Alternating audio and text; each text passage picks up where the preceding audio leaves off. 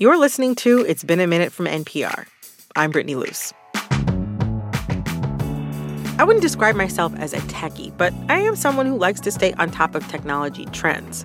Like everybody else, I've seen the AI-generated selfies just about everyone's sharing on social media. And I've played around a bit with ChatGPT, an AI chatbot that can write blog posts and even something resembling poetry. So I get it. It's exciting stuff with a lot of potential to change how we do, well, everything.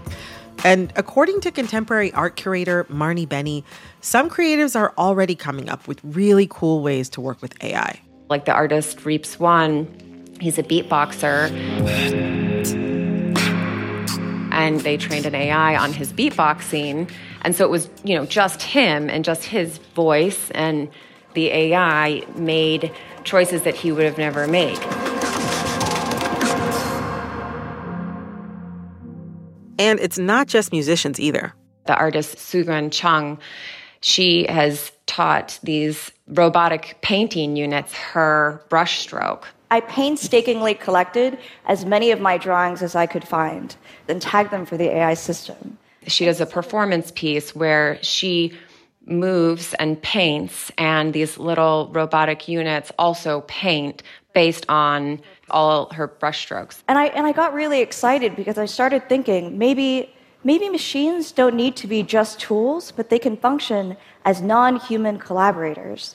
In a lot of instances, it's pushed them in a very positive direction of thinking about things differently, even collaborating with another human, because another human has their very own distinct way of doing things, working with things. Marnie also says that, at least for now, getting AI to produce an image or music is not the same as making art. It's really the intentionality, and artists are extremely intentional, and good art is intentional. There's a reason for it. But although AI isn't there yet, some folks in creative industries are already anxious about the technology and how their work is being used. When these AI tools came out, I thought, let's take a look at them. Why not? Let's check it out. When I checked what was going on under the hood, I started finding out, this is a level of exploitation I've never seen. That's Carla Ortiz, our main guest today. To see it be like, your heart, your soul, your art is being taken like this without your consent, without your permission, without anything, to be utilized for profit. It's very, very, very invasive. Carla is a concept artist, which means her job is to take the idea for a character or costume and create an artistic rendering of it. It's almost like we're there to visually solve problems. You want to be able to deliver great visuals as efficiently and as fast as you can. And we're always kind of on we're always right there as technology shifts. Carla has worked on major projects like Jurassic World, the Star Wars movie Rogue One, a bunch of Marvel films. And she's best known for bringing the superhero Doctor Strange from the comic books to the big screen. I got to design his outfit, even his sweet jewel, the Eye of Agamotto. As of this week, Carla is a part of a new class action lawsuit against Stability AI, Midjourney, and DeviantArt. The lawsuit basically accuses these companies of copyright infringement because artists' work is used to train these AI models, and the artists themselves have no say. The whole issue is really complicated, and some critics are alleging that the lawsuit misrepresents how AI models work. But the core of the issue is still, how do we even begin to regulate this technology? And will tech companies use AI to replace artists altogether? So, okay, lay it out for me. Like, what do you see as the main problem or issue when it comes to AI generators and how they use artists' work? So, AI models, in order to be able to generate anything at all, it has to be first trained on vast amounts of data. Right. Stability AI funded or helped fund a nonprofit research arm called Lion. They gathered about 5.8 billion image and text data from all over the internet. Okay. And gained access to things like copyrighted imagery, medical records, Shopify, people's businesses, Pinterest, and so on. And so basically, there was a lot of data gathered. The issue here is that it quickly shifted from research to commercial purposes. All of this was done so without our consent, without our knowledge. So that's one of the issues. The other issue is how these tools work is you as a user use basic descriptions called prompts. You ask the program, hey, show me a sunset in the style of Carla Ortiz, like just to use myself as an example. Right. And the model has to know what sunset looks like. The model has to know what Carla Ortiz's work looks like. They have to know what my work looks like in order to generate something that feels like I did it. And that opens the door to so many issues. And to make matters worse, once AI model is trained on data, it cannot forget. So I can't be like, hey, Stability AI or any of these companies remove my work. They can't stop the work from being utilized by these models. So it was really shocking to me when I found this out. How does it feel to be in this position as an artist, to have your work be used or referenced in this way?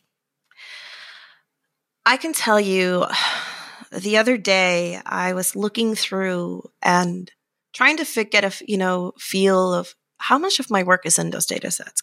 And it was chilling to find things that I had done when I had just stopped being a student. I saw work from my first actual gallery show. Wow. This is decades ago. Not to date myself or anything, but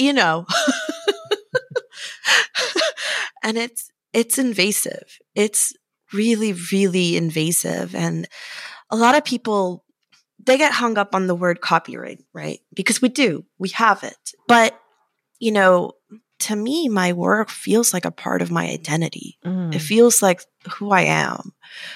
Even the commercial work that I do, I remember exactly the time of day I did it, what I was feeling, what were the emotions that were going on at the time. It's very, very, very personal. There's this artist called Sam Yang, as in Sam Draws, and he had a person use Stable Diffusion as the base to create a model that has extra training on just Sam's artwork alone. And they released it to the public. And Sam was like, I'm happy for you that you enjoy this, but please don't do this. I don't want to be a part of this. They not only didn't take it down, they got angry and they made more models of his work. And then there was a company that reached out to Sam and said, hey, due to the Barbra Streisand effect, now we have more models of your work and we're hosting a competition. Oh my gosh. And it's been like that. And it's gross. I don't know how else to describe it. So talk to me, what's the worst case scenario? What's the eventual end, or what has the potential to come about as far as these AI companies using actual artists' work in this way? When you talk about worst case scenario, my mind goes to the most dystopian space possible. But down the line. Yeah, of course. Yeah. If you were to ask me, if this is allowed to proliferate in the way that it is, we'll go back to a time where only the wealthiest of people can be artists. Because the entry-level jobs for artists, the things that allow us to transition from student to professional could potentially be gone. And I refuse. I cannot imagine that that's a future that anybody wants. Artists, the public, anybody. What excites you about the possibilities of AI and using it as a tool, perhaps even in art? For me, as these models currently are, as exploitative as they are, I cannot use it. But even let's say there comes a future where these tools are ethical, right? Where they were trained on public domain only, and any expansion on that is done so with the explicit consent, knowledge, and compensation of artists.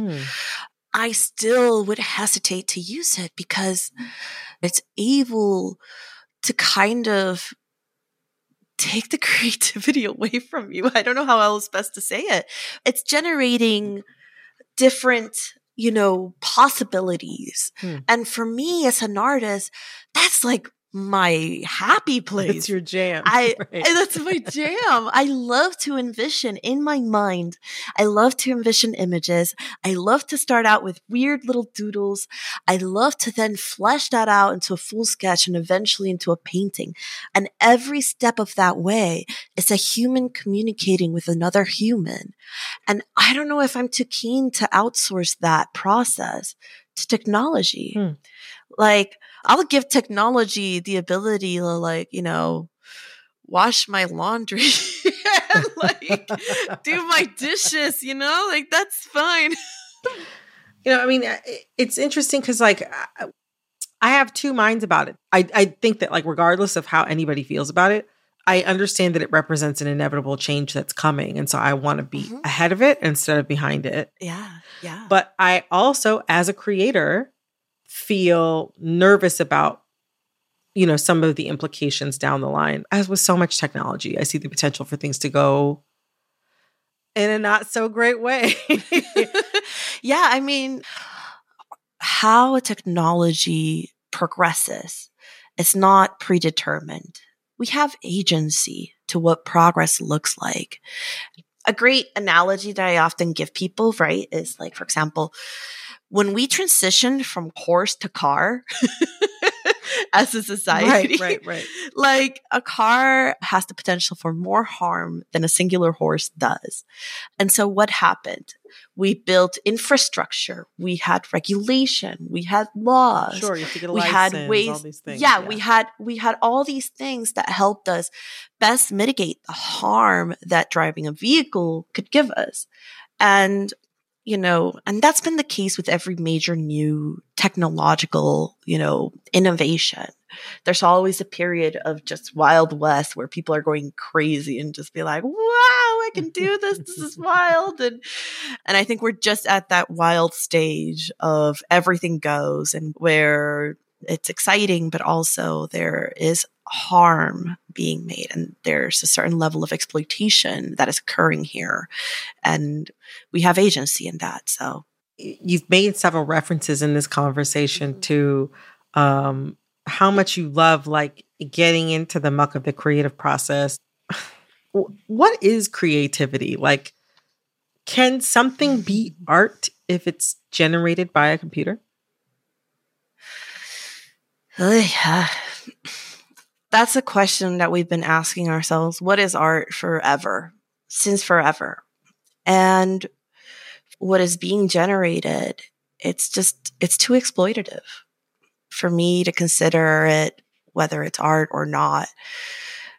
I personally can't get past that, people will say, oh, artists just, they're all just inspired by each other. It's inspired the same way as a person is inspired. But that's not accurate. People don't look at a painting from someone else and then immediately archive it into their minds. As an artist, you can look at another artist all day long, but to actually paint like that artist, that is one of the hardest things anybody could do. And depending on what they do with that, if it's profit, and if it's something that truly feels like another artist did it, that could potentially be considered forgery. I find it all very, very just irresponsible. You've laid out the case for why this is something that is really notable and important for artists of all sorts. But, there's going to be a lot of people listening to this conversation who are thinking I don't draw, I don't sing, I'm not creative, I don't write.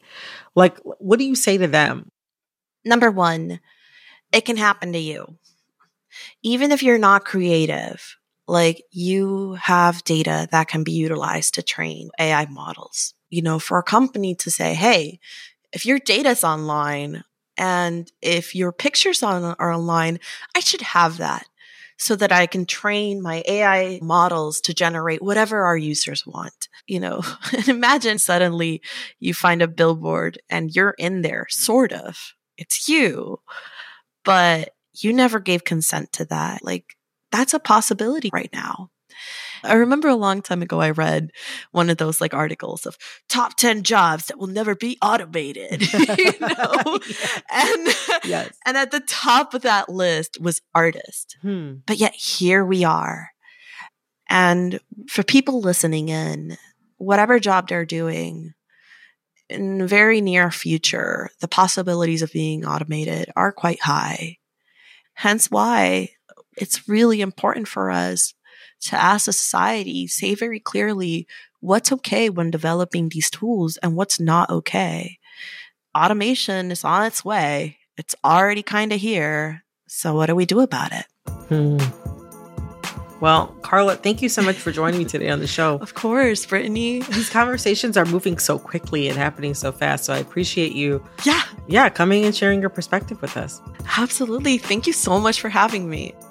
That was artist Carla Ortiz. AI isn't the only thing that we're still figuring out in real time. In some ways, we're still learning every day about very human things, like gender. My next guest spends his days doing exactly that, through the lens of trans and non-binary people. That's coming up after the break. Support for this podcast and the following message come from Dignity Memorial. When you plan your celebration of life in advance, it becomes a gift from you to your family, because nobody should have to plan for a loss while they're experiencing one. With Dignity Memorial providers, you can pre-plan every detail to give your family and yourself valuable peace of mind, knowing that everything will be taken care of with professionalism, compassion, and attention to detail that is second to none. For additional information, visit dignitymemorial.com.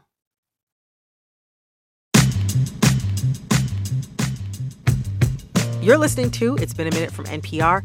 I'm Brittany Luce, and this next conversation is with a fellow podcaster and friend I really admire, Tuck Woodstock, host of Gender Reveal.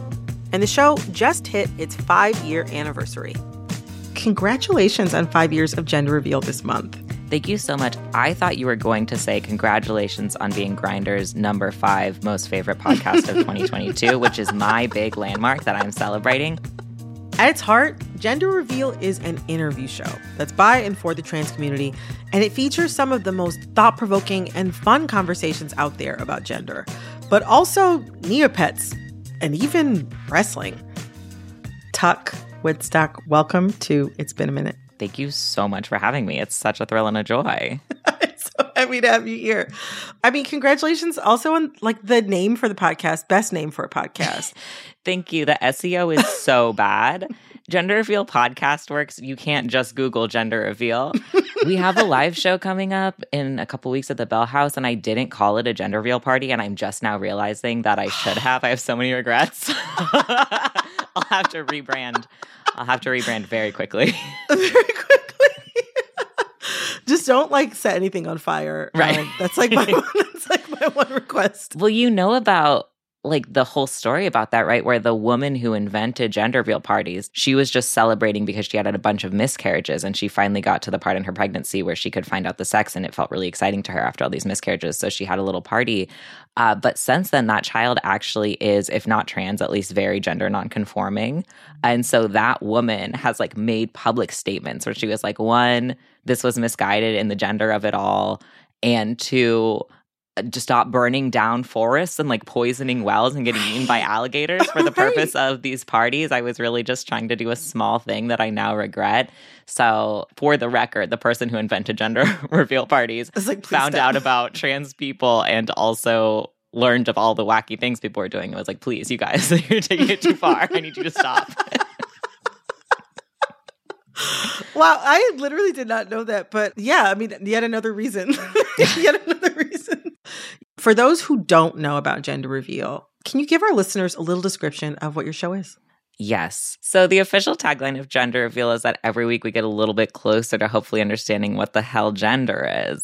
And it started early in my transition years ago, where I was coming into my identity as a trans person, but there's so much about trans culture and history that I didn't know, and just trans experiences that weren't mine.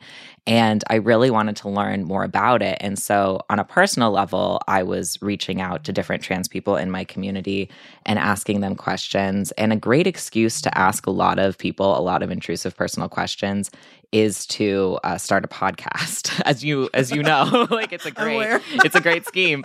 But I also explicitly had the goal to bring that to people who didn't feel safe coming out as trans, people living in rural areas, disabled trans folks, anyone who felt like they couldn't access those conversations.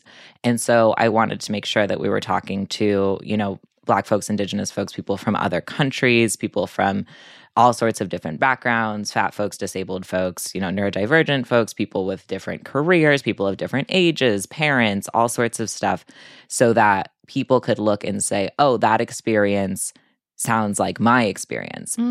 Obviously, you shared that you started this show out of general nosiness. Mm-hmm.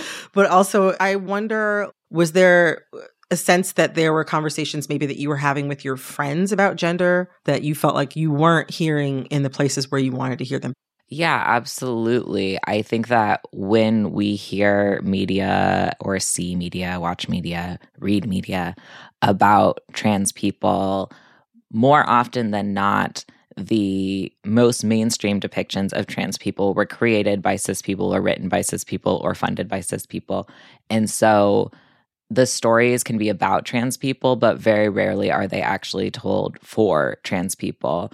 And we'll even see a trend of trans people making media for non-trans audiences just because that's the majority of the population and those are the people with money. And so if they want to sell a book, it's easier to sell a book that a trans person wrote for cis people than a trans person wrote for other trans people. That's not to say it doesn't happen, but it's just easier and you'll get more money if you do that. And so because of that, a lot of the narratives that we hear about trans people are either not 100% correct because they were created by people who don't actually know trans people in real life, or they're created with the intention of educating non-trans people about what it is like to be trans. And when we do that, when we create media for non-trans people, we tend to give a sanitized version or an oversimplistic version. I think the gift of my podcast is it's trans people talking to other trans people without cis people in the room. And it's trans people having a safe space to discuss ideas and dive into experiences that we don't necessarily see reflected in media or that we frankly don't feel safe having in public. Like the conversations that I have with people on my show are not conversations that I would have if my show had 5 million listeners, because it just wouldn't feel safe to broadcast those conversations that widely all of the time. And the reason is just because trans people are in such a fraught political place right now. We have to think really hard about everything that we're saying publicly at all times, because anything that we say can and will be used against us in a literal court of law. When we're thinking about the ways that, for example, New York Times articles are being used as fodder to pass anti-trans bills in various states. So all that is to say, the podcast gets to have these conversations by, for, about trans people, about things that we actually want to talk about instead of what cis people think we want to talk about. And I really do try to have a lot of fun with it because there's so much fear and there's just so many scary things in the world for trans people right now in all ways. And I just try to have a space to remind us all that being trans is hard at times, but it's also this huge gift, and that trans people are smart and fun and hot and funny. And it's just to try to remind ourselves that we're also having a good time among all the bad times. I feel like there's so much media surrounding transness that's framed with like importance, like capital I importance being its chief identifier. And I love that about your show, that it obviously does have huge importance in all the ways that you've pointed out, but it's also really fun. And the conversations are about all kinds of things. Like when I listen to Gender Reveal, I can hear a really great conversation about organizing or about prepping and living off the grid. There are just so many other things that you get into on the show because like trans people are just living their lives and you're talking about it on the show. Yeah, when I bring someone into gender reveal, is either they are a person like, let's say, Edith Surreal, who is a wrestler who is constantly asked about being trans. And our podcast is like, we know you're trans, but can you tell us what wrestling is? Because we don't understand wrestling on a fundamental level. And she's used to going to wrestling podcasts and explaining what being trans is. So that's like a fun mixing it up for her. Or on the other hand, we'll talk to people like Alinda Segura, who is pretty new to talking about their transness. They're the lead singer of Hooray for the Riff Raff, and they haven't talked about it much in interviews. And part of that is because they don't want to be seen as a spokesperson for trans people. So we could bring them into the conversation and say, look, you don't have to be a spokesperson for trans people here because everyone is trans. But do you want to try to talk about gender in a way that maybe hasn't felt safe when you were talking to like a random cis bro in the music industry? And so trying to give people the opportunity to either stop talking about gender for once and just talk about their work, or talk about gender in a way that didn't feel scary because there was going to be a lot of nuance and understanding in it. That is really my two main goals, depending on who the guest is. You know, you talk about like having these moments of revelation on the show, and you've done 5 years of this podcast. You said in your anniversary episode that you now consider your past self who started Gender Reveal to be, quote unquote, a little baby who didn't know anything. Mm-hmm. Are there any moments from the show that just like really changed your entire deal around? I mean, all the time, to the point that it's really hard to point to one, because this podcast is just my step-by-step journey of learning, not just about gender, but about all sorts of different issues, like you said, like abolition and organizing and decolonization. I learned specifically from this show a lot of concepts about mutual aid. But if you think about anything in my life, whether that's making the choice to go on hormones, whether that's the way I think about the word transsexual and identifying as a transsexual, these are all things that you can hear my opinion change on the show in real time. I have a good friend named Mackenzie who's also been on the show since day one, and I've known Mackenzie for 13 years. And when we met, we had the opposite genders that we do now. And you can see over the course of the last 5 years, our genders move towards each other and then move past and away from each other. And it's really vulnerable for both of us to have that out in the world. I don't like having episodes out from 5 years ago, and I know that she doesn't either. But also people write in and say, I really appreciate having that archive because I got to learn with you and I got to watch you learn. And so much about transness focuses on the destination and focuses on having all the right answers from day one. And because of that, Mackenzie and I and a lot of our other guests, we kind of white knuckle through having those archives out on, from our 5 years ago thoughts when we were tiny babies who didn't know anything, because, we're all tiny babies until we're not. And it's important to be honest that when you transition, you don't just wake up one day and know everything. It's a lot about community and about learning from community. In addition to this show occupying this really particular cultural space in terms of like community, you also adopted a business model that feels pretty unique and that is also very community involved, very community focused. Built into its structure, Gender Reveal has grant programs for trans artists and activists, as well as a mutual aid program for different needs in the trans community. Talk to me about how you integrated that and why it was so important. Yeah, I don't want it to be a unique or unusual structure. And the reason that I talk about it is not to be like, haha, look at me, I'm doing an amazing thing, but because I actually want so many more people to do this. So I challenge anyone who's listening who is doing this kind of work or doing different work that this could apply to think about integrating this.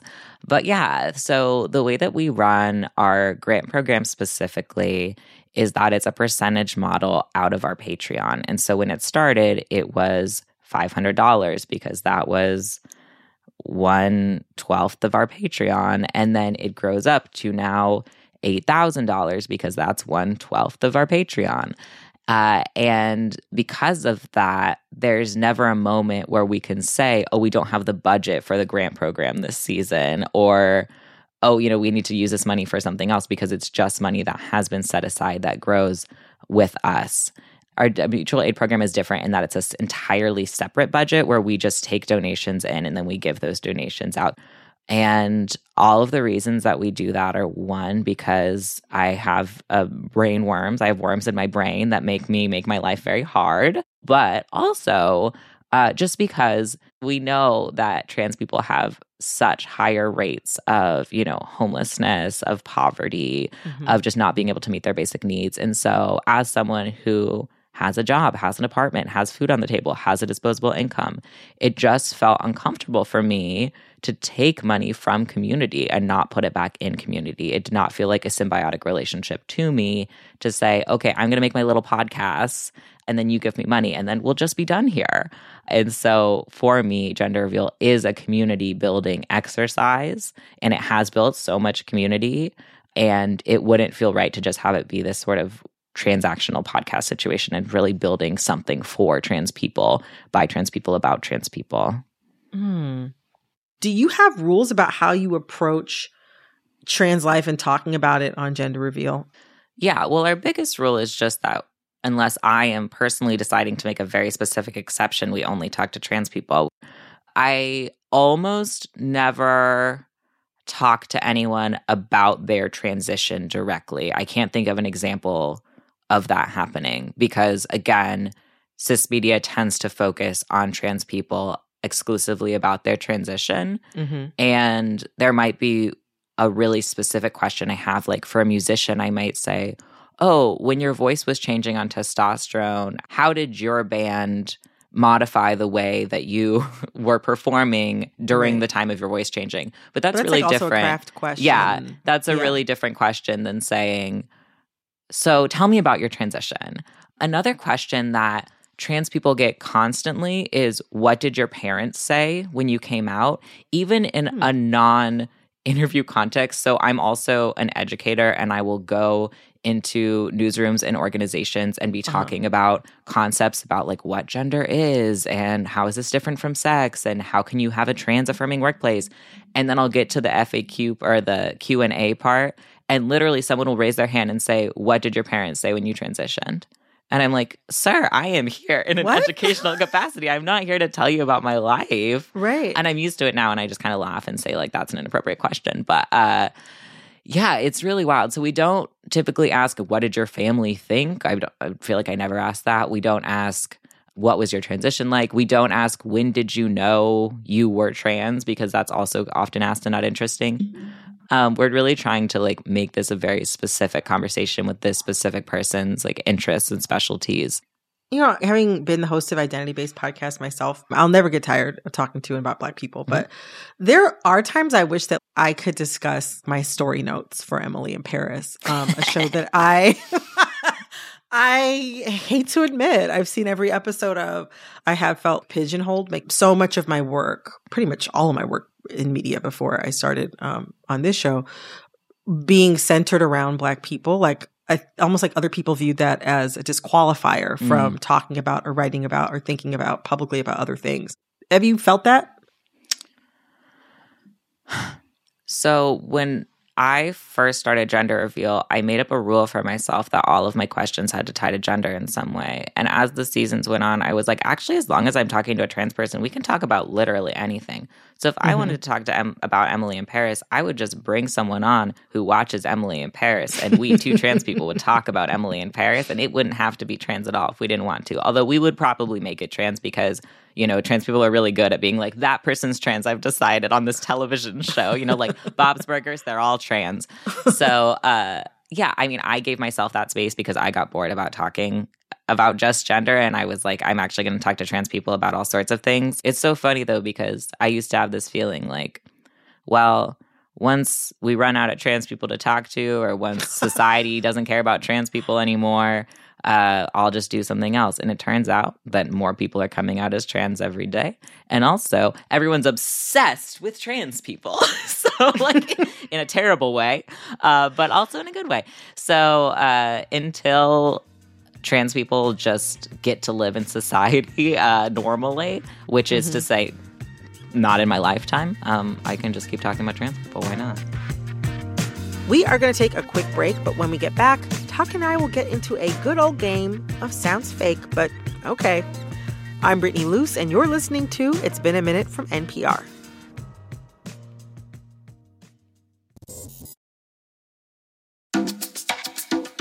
We are back and ready to play a little game of Sounds Fake, but okay. I'm going to tell you 2 stories, and you have to guess whether each story is real or not. You can ask me 2 follow-up questions per story to suss out whether or not I'm lying. Are you ready? I'm ready. Okay. All right. So, first story. So I used to live in Washington, D.C. And that's true. This one's true. Okay, so go ahead.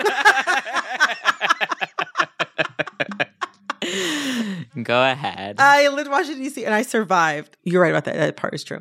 I'm from the Detroit area. So if I was going to fly home to see my family, then I would fly out of the Baltimore airport. It was just like cheaper.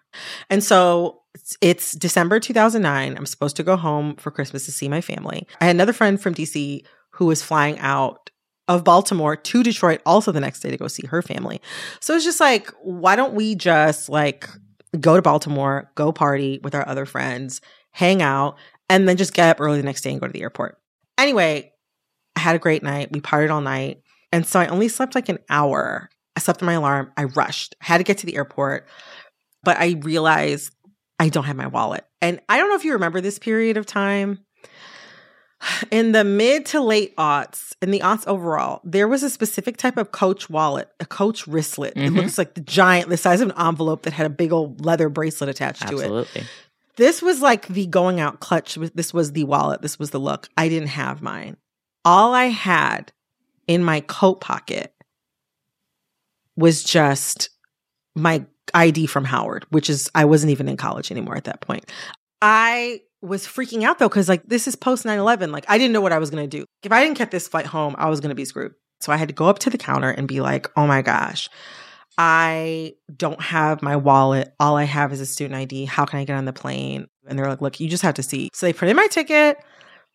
I go through TSA and I'm feeling terrible because like I didn't change the night before. This was also like peak indie sleaze. I'm wearing like an American Apparel tube turtleneck dress, like hiked up very small. I have like runs through my tights. I was wearing like fried cowboy boots.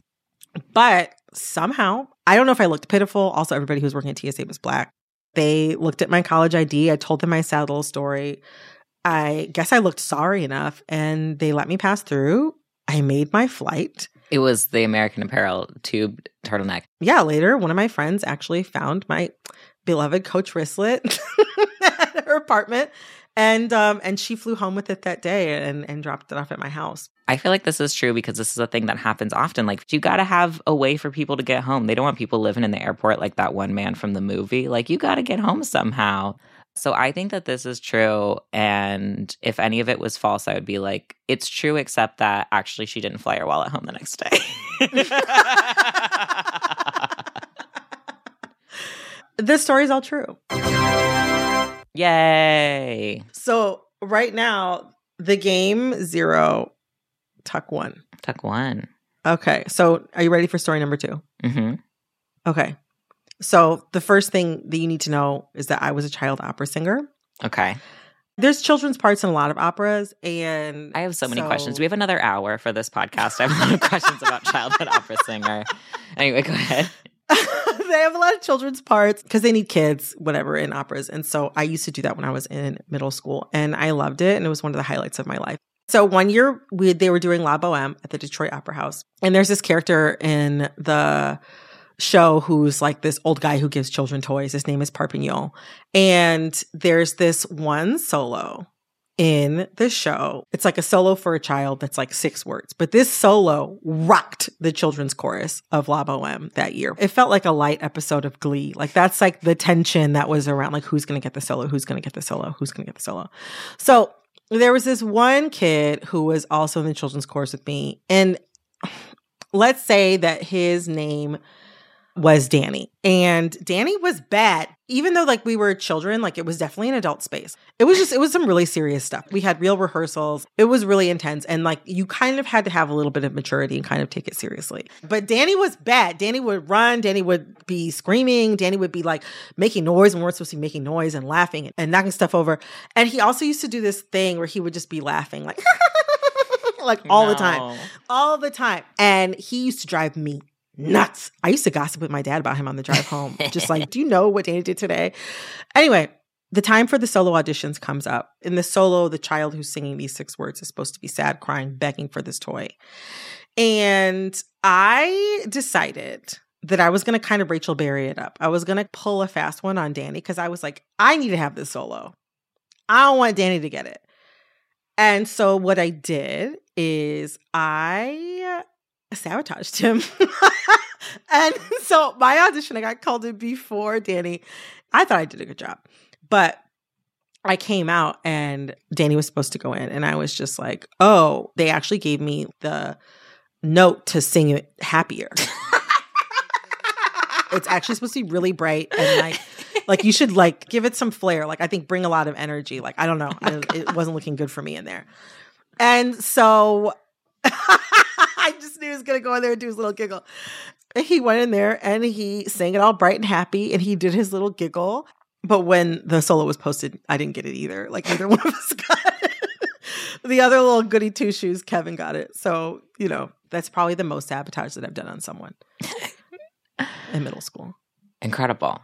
What a tale. Here's the thing. Maybe you're just very good at acting because you were in the child opera. But I feel like you're like so pleased by this story. And it just is hard for me to imagine you being this pleased about a thing that you also just made up.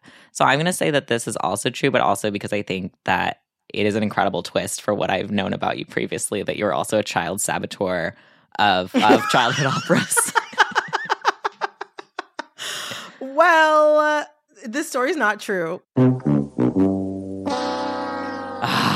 But I actually was a child opera singer. I didn't sabotage anybody. I mean, it really seemed so out of character for you, but you just like played it off so convincingly. It wouldn't match anything that I knew about you as a person. But then I was like, well, you know, people grow and change. If it was true, we were going to have to make you give Danny a formal apology on this platform. But since it's not true, it's fine. It's okay. There actually was a solo and I didn't get it. And I really still believe that I deserved it. Thank you so much for having me. It is truly such a treat to talk with you. And yeah, next time when I come back, I'll practice lying to you. It'll be great. Yes. Thanks again to Tuck Woodstock, host of the Gender Reveal podcast. You can find it wherever you get your podcasts or at genderpodcast.com. This episode of It's Been a Minute was produced by Barton Girdwood, Alexis Williams, Liam McBain, Corey Antonio Rose. It was produced and edited by Jessica Mendoza. Our intern is Jamal Michelle. It was edited by Jessica Plachek. Engineering support came from Gilly Moon. We had fact-checking help from Barkley Walsh, Julia Wool. Our executive producer is Verilyn Williams. Our VP of programming is Yolanda Sanguini. Our senior VP of programming is Anya Grundman. All right, that's our show for today. I'm Brittany Luce. See you next week for another episode of It's Been a Minute from NPR.